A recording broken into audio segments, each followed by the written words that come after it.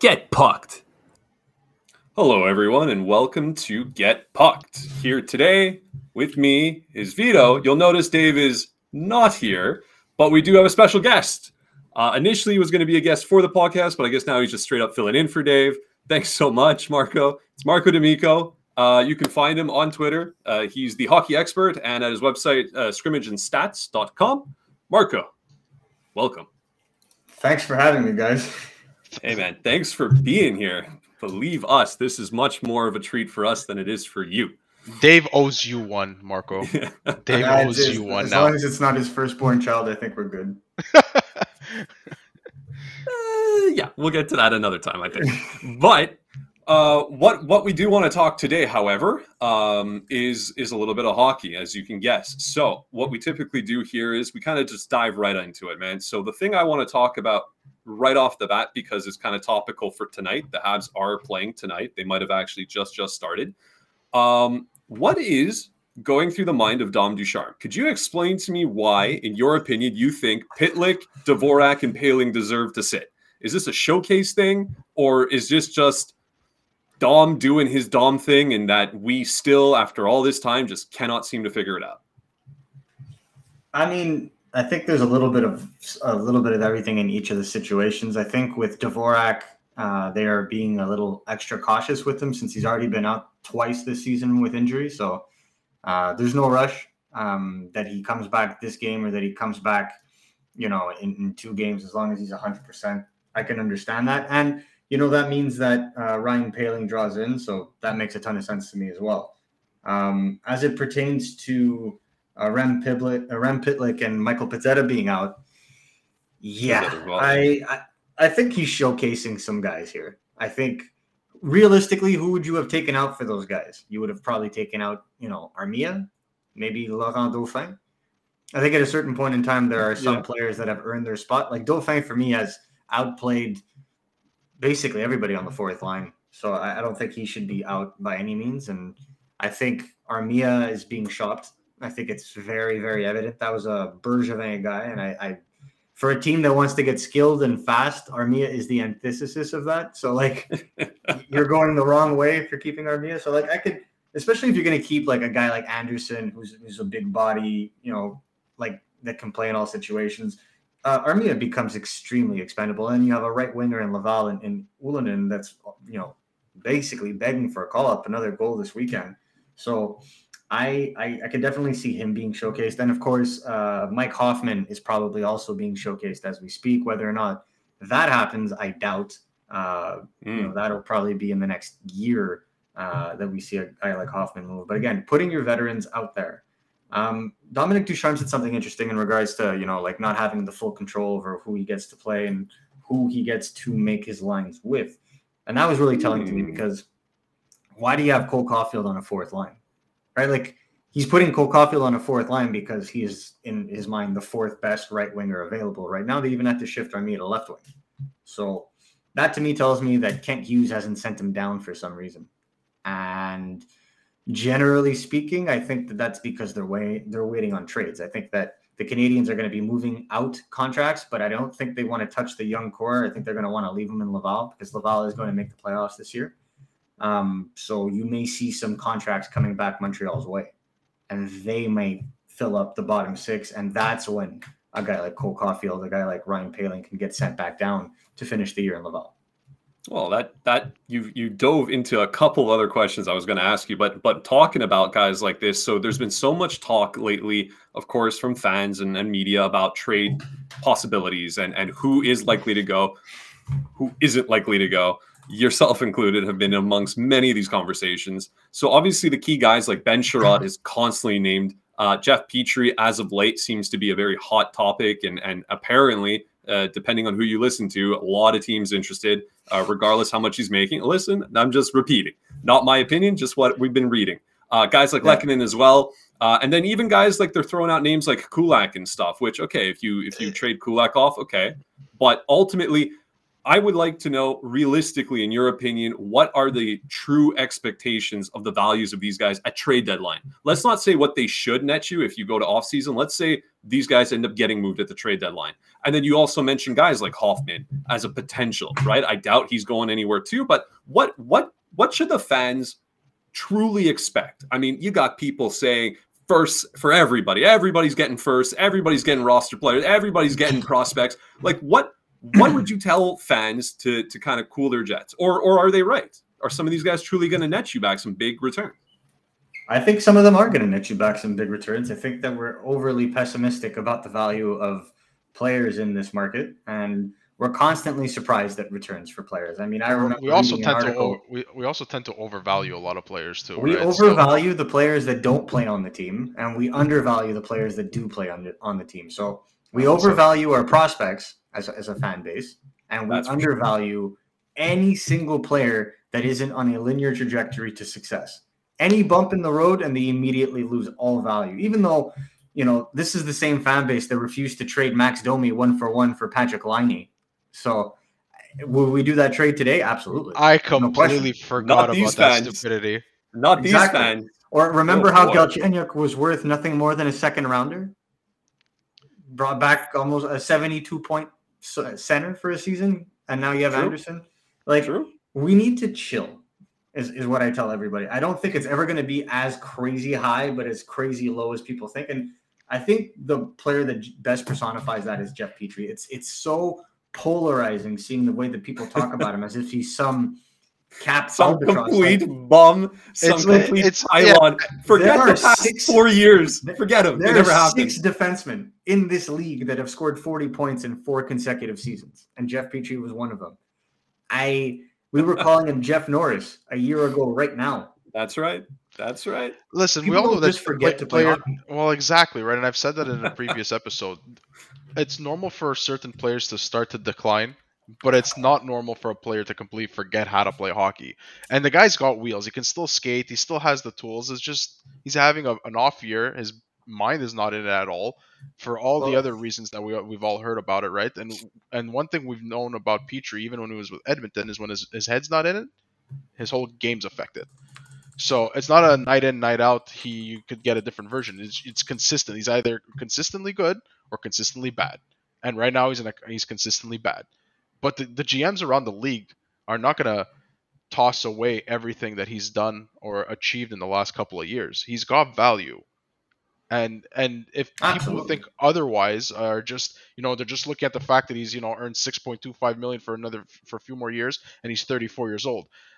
No, but I think the everyday fan is reasonable to say, like, well, he is so bad that no matter how much goodwill was there from before in the Jeff Norris and all that stuff of a year ago, I mean, his play truly has not even fallen off a cliff. It's completely nosedive, bottom of the Atlantic. Like, he is completely at the bottom. Matt, I get it, but I'm just saying, I get from a fan's perspective when they look at it and say, how could this guy net you what he would have net you if we wanted to move him last year? I can understand the mindset. He would have netted you far more than I came out and said that he would probably net you something along the lines of what Pacioretty got, which would be a top prospect, a first or second round pick, and a capped up. I feel like if they would have traded him last year, it would have been like 2 first-round picks and your best prospect. That's right. So his value did go down, but not to the point where he's a 4th. Like, trade me a 4th and like a 7th and a salary down. Okay. Well, you've seen some tweets, Marco, and I mean, you're very responsive on Twitter, and some of the tweets like, Jeff Petrie for a 3rd and some remember that Jeff Petrie for PK Subban. Yeah, that was ridiculous. Come on. It's insane. Yeah, I get people's affinity and love for PK Subban, but there's certain things that you just can't do. And you said it. There was one of your tweets that you had mentioned.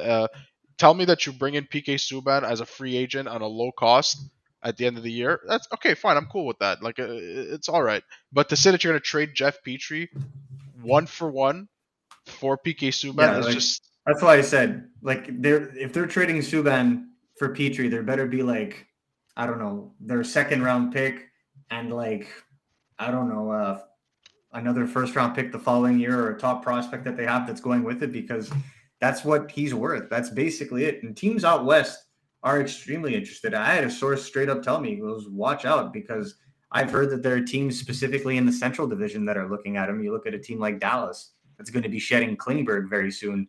That's not a core that wants to be rebuilding. That's a core that wants to still compete without losing value on a guy like Klingberg. So they may turn around and trade Klingberg for a first and a prospect and another asset. They can take that late first that they've gotten from a contender and flip it with another prospect for Jeff Petrie in a cap dump. And boom, their problem of filling that top 4 slot is finished. Instantly sold. Yep. You're not going to fill it this summer. Chris Letang is one of the only ones. John Klingberg himself, he's not going to sign with you. There's maybe 3 or 4 top 4 right defensemen, and there are 32 teams in this league. So, chances are you're going to strike out. So why don't you get assurances so that your core doesn't basically waste the last years of his life in a guy like Jeff Petrie? Is Dallas, in your opinion, the front runner, you think? I think it makes the most amount of sense. Julie Petrie is from Houston. She's preggers as well. They want to be close to the States. It's a very easy lifestyle over there. And at the same time, and this is the thing, he fits that court. Like Jamie Benn is not getting any older. Radulov is not getting any older. You look at guys like Pavelski. He may resign, but he's not, he's basically at the tail end of his career as well.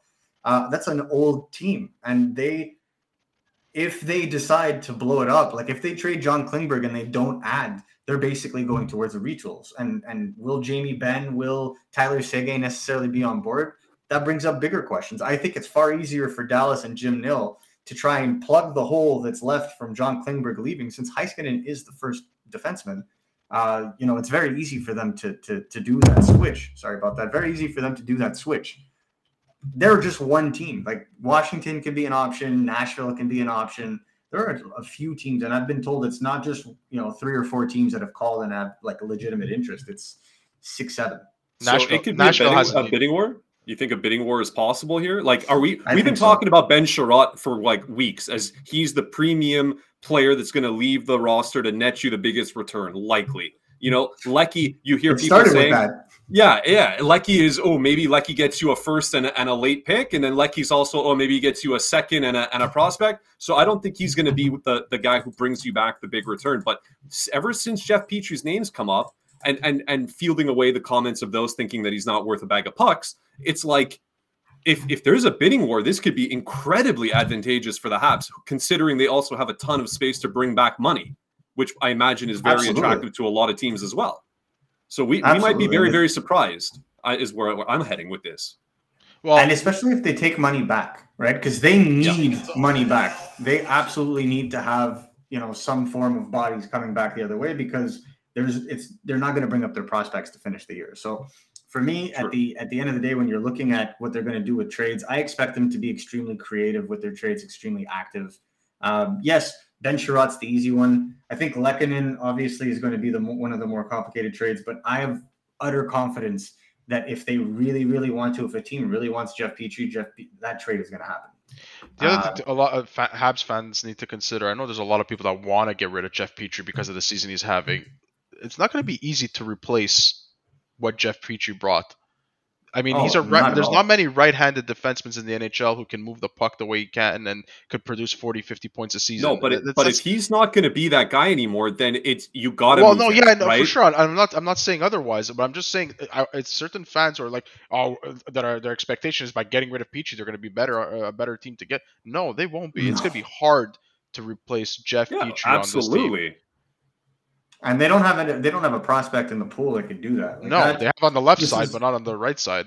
Yep. Exactly. And so this is one of the major things. Like if you trade a Jeff Petrie, you're trading it for a future asset that's probably going to net you a right shot defenseman. That could be a late first round pick in this draft. That could be a prospect that's a right-handed shot as well. There's a lot of things to keep in mind. And I feel like, we're talking about these two when we're talking about like Sherratt and Lehkonen because, they're at the end of their contracts or restricted free agents. You're right. When you look at Petrie, it's a complicated deal. But I feel like that advantages Montreal more because they have the flexibility. They know they're going to be trading out a guy like Jeff Petrie. They know they're going to be trading out a guy like Lehkonen. That's going to free up salaries and contract spots for them. So I think they're going to be able to take on. And the biggest question of it all is if Carey Price does not come back, his LTIR stays till the end of the season. That gives massive. Montreal a lot Flexibility to take on of cap. flexibility Yeah. to take on contracts. And there's a team in Vegas right now that's pretty damn Oh screwed. yeah, they're Oh. big So, trouble. If you want to go and pick up a Riley Smith for cheap, That's the and then name turn that came around, to mind for me too. yeah, and then turn around and flip him to a contender at 50% for an even bigger return, you have that liberty. So these are the kinds of moves I would expect from Kent Hughes if we know that Carey Price simply cannot go this season. So I want to jump in and start talking about the draft a little bit, the upcoming draft, and it all looks like now with the restrictions being lifted that it's going to happen in Montreal. I mean, still to be confirmed, but it looks like it's going to happen in Montreal. So Shane Wright had a slow start to the season. We all know that. We saw that. But he's picked it up of late. Shane Wright is a difficult player to look at, man. You expect Connor Bedard and you're disappointed because he plays a less flashy game. It's unfortunate. Okay, so to help certain fans who haven't had the opportunity to really watch him or watch highlights of him, or if they only watched highlights and they made their assumptions, who would you say is a good comparable for his game? I'm not saying that whoever you compare him to that's who he's going to be, but like, who does his game resemble a lot for you? Everyone says Patrice Bergeron. I think that makes a ton of sense. I mean, very smart, intelligent two-way player. He's going to affect the game in all realms. I feel like if you look at a prospect level and you think recently, he's like a level right above what Nick Suzuki was. And I feel like a lot of people think that Nick Suzuki is that tweener first-line center. I think Shane Wright is a bona fide championship-winning first-line center. I don't think he's going to be like Sidney Crosby level offense. He's not going to get you off your seat in the sense like a Connor Bedard. Well, he might, because he has the ability, he has the tools. I think what I think what Shane Wright has that everyone seems to not remember is a year less of development, a year and a half less of development. And you're looking at guys coming out of the OHL right now. There's a reason why the Canadian Major Junior outside of the WHL is not very well represented in the top 20, because a lot of these guys didn't play full seasons. Like the Q is already having itself like a pretty mediocre draft the way it's looking like, but the OHL usually dishes out players. And outside of Shane Wright, not many people know about someone like Ty Nelson, Del Bell Belouz, Owen Beck. They're going to start climbing now as we speak because they're all catching up. And we're noticed the same thing with Shane Wright. Shane Wright is now starting to heat up again. And he's close to the 1.5 point per game after starting very much close to the point per game. And that's going to keep going up throughout the season. And when you look at Shane Wright and you're just looking at the box score and you're looking at the offense, it's not as impressive as Bedard, and Bedard is the better prospect. But when you're comparing it to other first overall picks, like say Nico Hischier played in a very easy Maritime division for the Halifax Mooseheads the year of his draft and didn't really torch it. In fact, Shane Wright has a better points percentage right now than he did at the same time, and it was far easier to score in the QMJHL 4 years ago, or now 5 years ago, than it is now in the OHL. The OHL has gotten much tighter. So I think Shane Wright remains number one. However, I think this is the draft where you don't regret not winning the lottery, because 2, 3, even 4, in my opinion, are top line players to be as well. So, okay, then would it be wise, or should Montreal at least consider, if they do win the lottery draft and they're the first overall pick, to trade down, or would you keep the pick? Yeah, I'd keep the pick. I mean, how about I put it this way? The reason why I think they end up keeping the pick is the same reason why they traded in the first place. Everybody would see that coming. I don't feel like someone would really have to be in love, like absolutely in love with Shane Wright to make that trade within the top 5, because or else it just doesn't make sense. And really, you haven't seen a trade in the top 5 on draft day in 20 some odd years, since the Sedins, basically? No, since 2003 with Marc-Andre Fleury and Eric Staal. So for me, it would be shocked. Personally, if Montreal gets the opportunity to draft Shane Wright, they shouldn't really think twice about it. They should just draft Shane Wright. It's just, if they pick second and it's Logan Cooley, or if they pick third and they pick Simon Nemec, or they end up picking Matthew Savoie, it's not that bad. It's not like they suffered this season, the worst season in modern era, nothing. They got an exceptional player. Okay. And so since you're talking about what the Habs should, and obviously we're in agreement with you, but I am curious. In a hypothetical situation, I congratulate you. You now run the Montreal Canadiens. You Dang. are the man at the top. Yeah, What that's would ball, guys. and, It's a and, heck and of I'm a not promotion. giving you the fair time to prepare yourself as one would in that position, but let's just go with it and say, what would be your game plan for next year, for the 22-23 season? Like, what would you want the team to trend towards? What are some of the things that you would immediately institute and put in place as changes? Would you play more of the kids? Would you try to load up on veterans to help the young ones and keep your prospects in Laval and not do this up and down? Like, what's Marco's perfect plan for everything to go perfect next season? I think you have to keep rolling out I think you need to keep rolling out the assets that you have on long-term contracts. So this is why like a lot of people want to trade the entirety of the team and then just like go from scratch and have nothing but prospects like for example what Arizona would like to do. That's not something I do.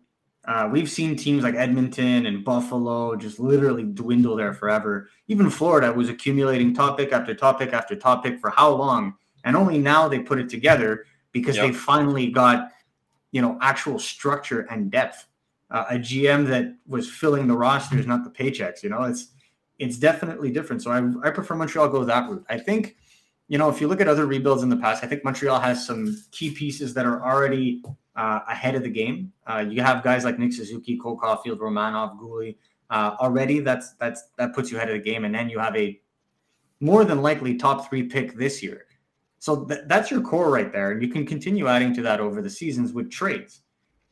I think that's what they got to do. They got to be smart. I don't want them to trade every single veteran on the team. I think that you need a mix. So you have to choose which veterans. And I think that's what they're doing right now. Based on what we're seeing right now and based on contract status and whatnot, I'd love to keep Artturi Lehkonen. But Artturi Lehkonen is probably going to ask you for a contract that's superior to that of Joel Armia's. And that's already an anchor of a contract now. I think I would move a guy like him, but I would keep a guy like Toffoli. I would keep a guy like Anderson, at least for an extra year. And Paul Byron. Yes. I'd keep Paul Byron. Paul Byron's going nowhere. That contract's No, not I moving. know. But No. even if he had the value and he could move, given that a he's guy a that low Montreal maintenance should guy. move. Yeah, he should be moved next year at deadline by retaining 50%. I think that's a stronger value for asset management because this is a guy that when he is healthy, lays it all on the ice. And he's such a valuable and trustworthy bottom 6 player that I wouldn't have a problem having him on the same line as, say, a Jesse Ullinen next year to really shoulder the line and the responsibility, especially defensive responsibility. So it is really important to keep some of them. On defense, unfortunately, you're losing a lot of that veteran leadership. Hopefully Edmondson comes back because that is the crux of it to begin with.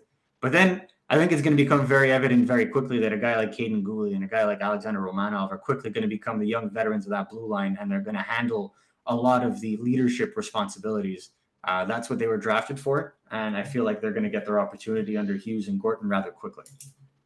So let me go back to the draft for a second. I just wanted to who would you consider to be an underrated first round pick? Somebody that people are not really talking about but could rise up the ranks. And in contrast, who would you say would also go up a la KK, a la Kotkaniemi, how he went from like being a 15 to then some people putting him in the top 10 and then all of a sudden it's like, okay, he could be a top 5 and ends up going 3rd overall. Who are some of those players in the upcoming draft that you think can jump up or even drop down? So jump up, Frank Nazar of the U.S. National Development Program. He plays with Logan Cooley. You watch this kid play, and it's like watching the London Knights version of Patrick Kane. But is he benefiting because he's playing with Logan Cooley? I think both are benefiting from playing with each other. Like it's if you ever watched Taze play with Kane in Chicago, like on the same line, it's that. It reminds me. The combination of those two players is exactly what one sees with Taze and Kane. Cooley plays a game that's very much like Taze, has a little bit more finish, a little bit more skill. Taze was a high skill player in the NCAA, but kind of toned it down when he got to the NHL and focused more on the two-way game. But they play that same style. So when I watch Frank Nazar, like no one's talked about him much because he didn't have the hype. And right now, I think he's over 2 points per game playing against USHL talent. I mean, that's insanity. That's going to get you all kinds of points. And that's basically, if you look at it, that's similar numbers to what like a guy like Hughes did. Jack Hughes had a lot of good pace, but he was playing with guys like Zegras and Caulfield. Right now, it's Cooley, Nazar, Snuggerud, Cutter Gauthier. There's a lot of guys in there. That's a deep team again. And they're leading it by a country mile. And that's what's key to pay attention. Nazar is a guy who really a lot of people have like 10, 13, 15. You're going to find him in the top 5. If he keeps this up, everyone's taking notice now. He's risen into practically every major scouting rankings top 10. I think he finishes in the top 5. Then who could drop down? Somebody that's in the top Brad 10 Lambert. now that... Pardon? Brad Lambert. Okay. And that's not me. I think he should be a top 10 pick, no question. But I think he may drop down out of the top 10 because of his slow start in Liga, and then obviously changing teams and going to the Pelicans mid-season. That might rub a lot of scouts the wrong way, especially from a character perspective. So you could see him dropping out of some lists of the top 10. Another one is Joachim Kamel. He started off really strong, like record-breaking October and November, and is now pointless in his last 10 games in Liga, which is basically half of the games he's played this year. So it goes to show you, like, when a player is super hot and given like 20 minutes a game in a league, like, it bodes well for them. Now he's kind of, not shooting at 30% anymore, and it looks like he's normal again. He's a human. Exactly. So he has the tools to be considered a top 10 pick. Like, he has those effective tools. For me, it's just, he's probably going to end up going, instead of going second or third, like a lot of people had him at the beginning of the year, you may see him slide to like 7-8, which is not that big of a slide, but when we're talking about it, that is what it is. So one thing, I'll just ask it straight up, because you mentioned it before as part of the core. Are you bullish on Cole Caulfield? Because a lot of people seem to think like already the book is out on him, and he is not what he was promised to be. Versus me personally, I think this kid, given the time and given the proper structure with the proper coach. Track now, Matt. I'm not. I think he's going to be a 40 goal scorer in the NHL. I truly do. But some people are not sold on him, and some people are already done with him. You got people putting him in trade offers already to get him off the team. Are you bullish on him, or are you like? Well, listen. No. Look, I'll put it this way. This is the worst Canadiens team of all time. This is the worst start to any regular season in the last 60 years. This team is not good. And one of their major weaknesses is at center. Cole Caulfield has played with a top 6 NHL center this season for all of 3 games. Yes, a lot of it is on him, but the start of that descent, or the ruining of his confidence, was Ducharme right from the get-go. Because the moment there was a thought that there could be victory, the moment it wasn't out of reach, it was everyone step out of the way and we're going to put the best players in our eyes on the ice. And we don't give a shit if you're not ready. We are, quote, and I love this excuse, we're protecting you. And it's like, well, no, you're not protecting him. In fact, what you're doing, this is exactly what you did to Nick Ehlers when he came to play for the Halifax Mooseheads his first 10 games coming from Europe. He was benched half the time. And then he started finding chemistry with Drouin in Halifax, and boom, started playing him top minutes. It's exactly what happened to Caulfield last year with Suzuki. They caught fire, they had chemistry, played them together the entire playoffs. That is Dom Ducharme in a nutshell. So I take it you're not a Dom Ducharme fan. No, and I'm a Mooseheads fan, so you could just imagine. If you've listened to our last few episodes or had the chance to even tune in at some point, you will hear me often bitch, if you want to say, or complain about Dom Ducharme. It's the structure or lack thereof. There is none. Or rather, There's no his system. deployment. We don't his system. We don't understand. And we are not NHL caliber coaches by a country mile. But when 95% of people have the same consensus that you are doing something incorrect, maybe there's some truth to that. And Dude, we it just doesn't. You can't don't need understand to them. be an NHL caliber coach to see another coach's system. If there is none, and it's apparent that there is none, it's not going to take long for people to figure out or not be able to figure out what the hell is going on. And when it comes to Dom Ducharme, I said it before and I'll say it again. I still, till this day, can't figure out what the fuck is the system. I can't figure it out. I don't know what it is.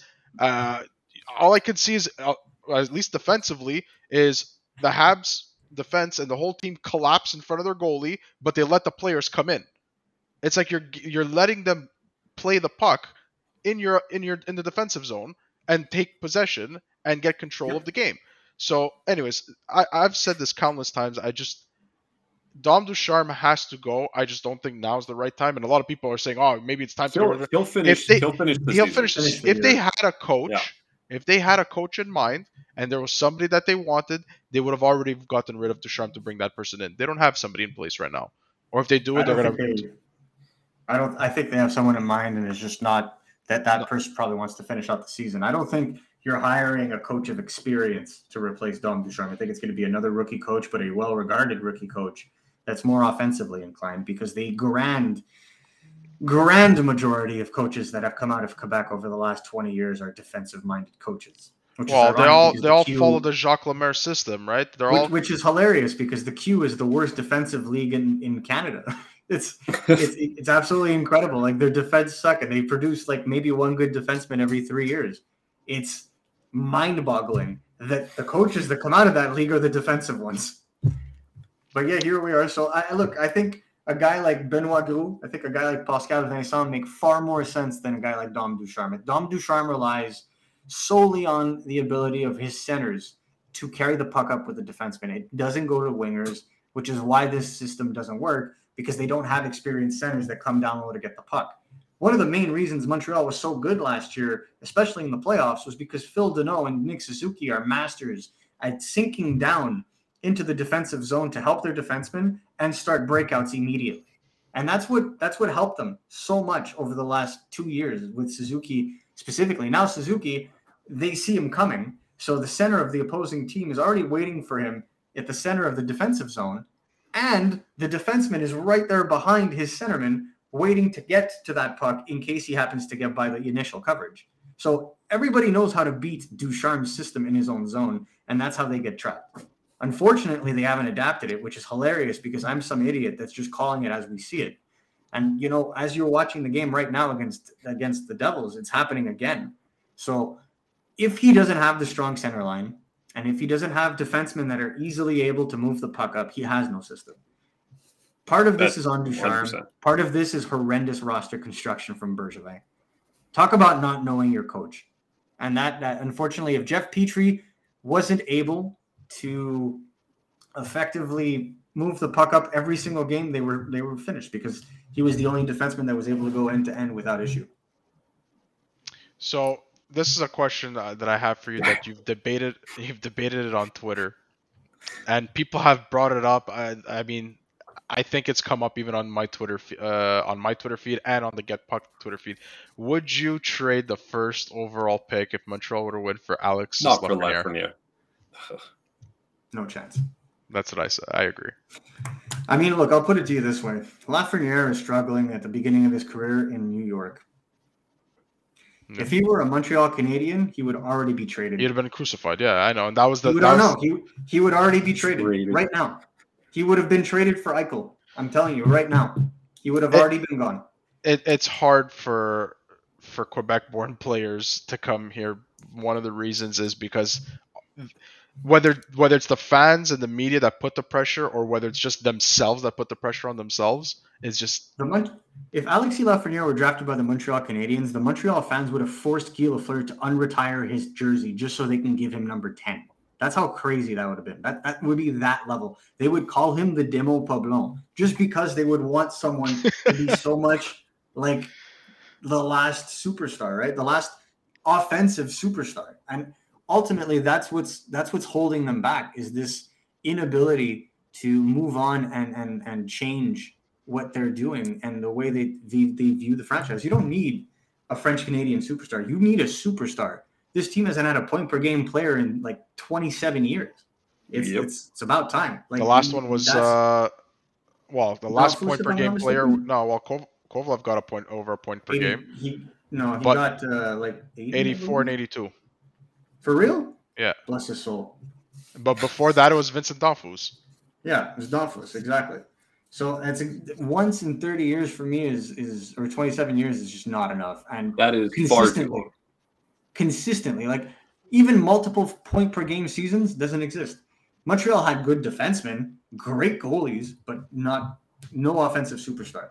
And that has plagued them since Lafleur, in my honest opinion. So it's going to be, for me, I would keep that first overall pick, and I would trust that Gorton and Hughes are going to revamp that developmental department, and that is going to lead to the success of the Montreal Canadiens. That they draft, we're focused on this draft. They're probably going to finish in the bottom 5 next year as well. And that's going to be a wicked bottom 5. So if they can just rebuild over 2 or 3 years, like finish in the bottom for 2 or 3 years or close to the bottom, but play kids and push out stuff for fans to see and players to engage with, at that point, I think that you're going to start to see a shift, and it's going to be about speed. It's going to be about skill. Well, we forgot about one guy. I just want to touch on him because for some reason, I don't know, we started talking about French Canadian players and it just came back to me entirely. Does Jonathan Drouin survive the trade deadline? I think he does. I don't think he did. I don't think he would have if he were healthy, but I think he does now. And that's a guy that you can easily move in the offseason or a trade deadline next year. Like he nets you a first next year for sure. Like that's not even a question. I know a lot of people think he's worth nothing, but he nets you a first. Well, and if you retain half. There have been teams that have been interested in the past in him. St. Louis. Oh yeah, we've got confirmation already. Right. Yeah, Nashville apparently has recently inquired on him too to see if he's available. Yeah. Well, they said today. Nashville came out and said they were actually not looking for defensemen. They're looking for a scoring left winger.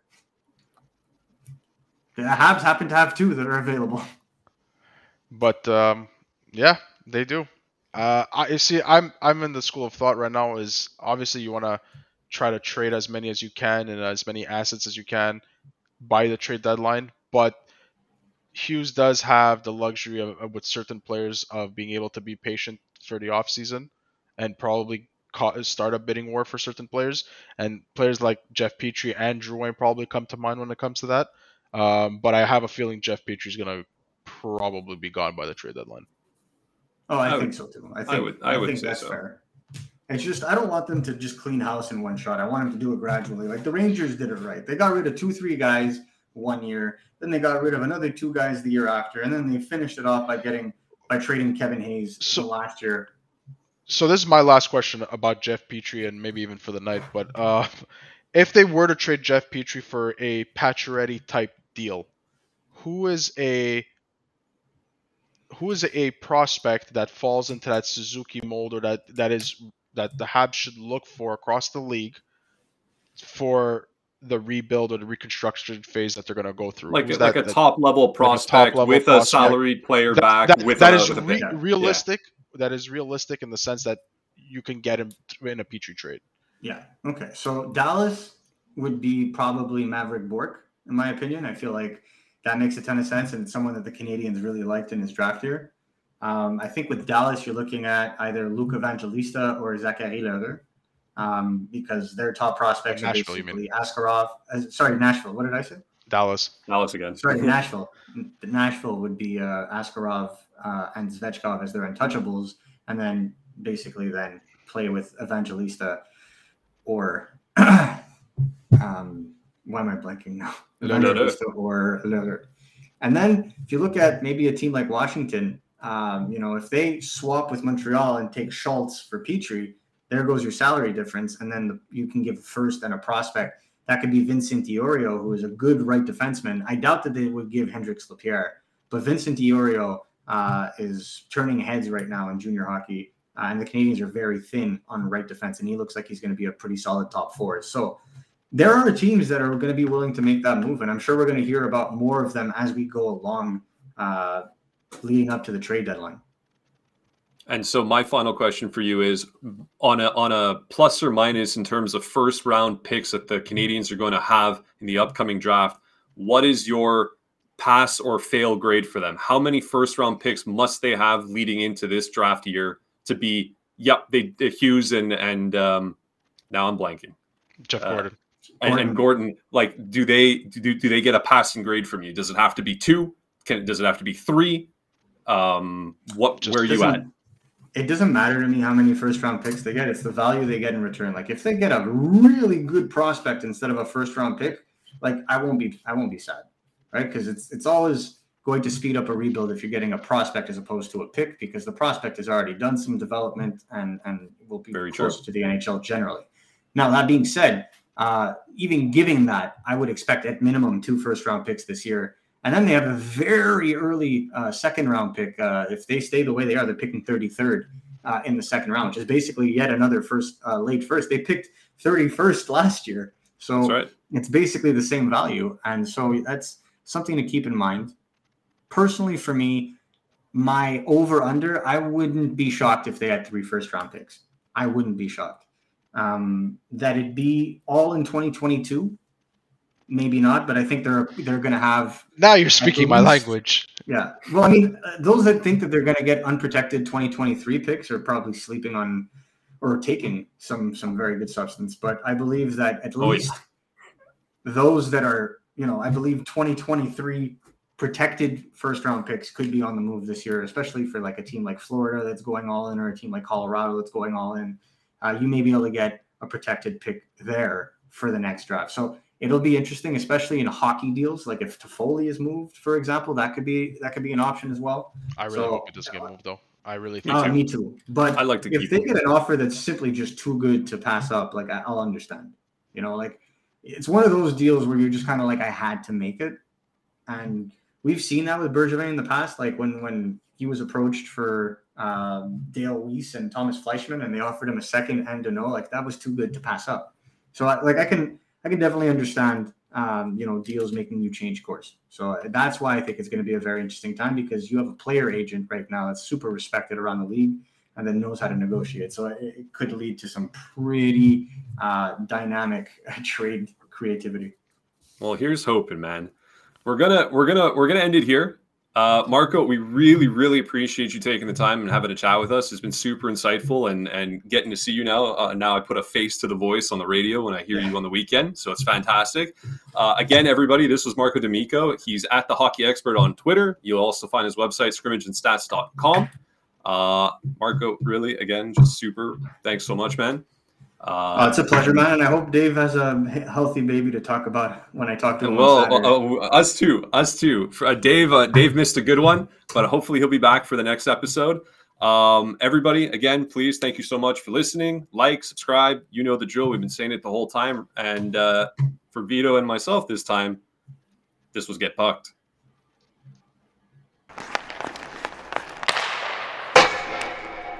Get Pucked.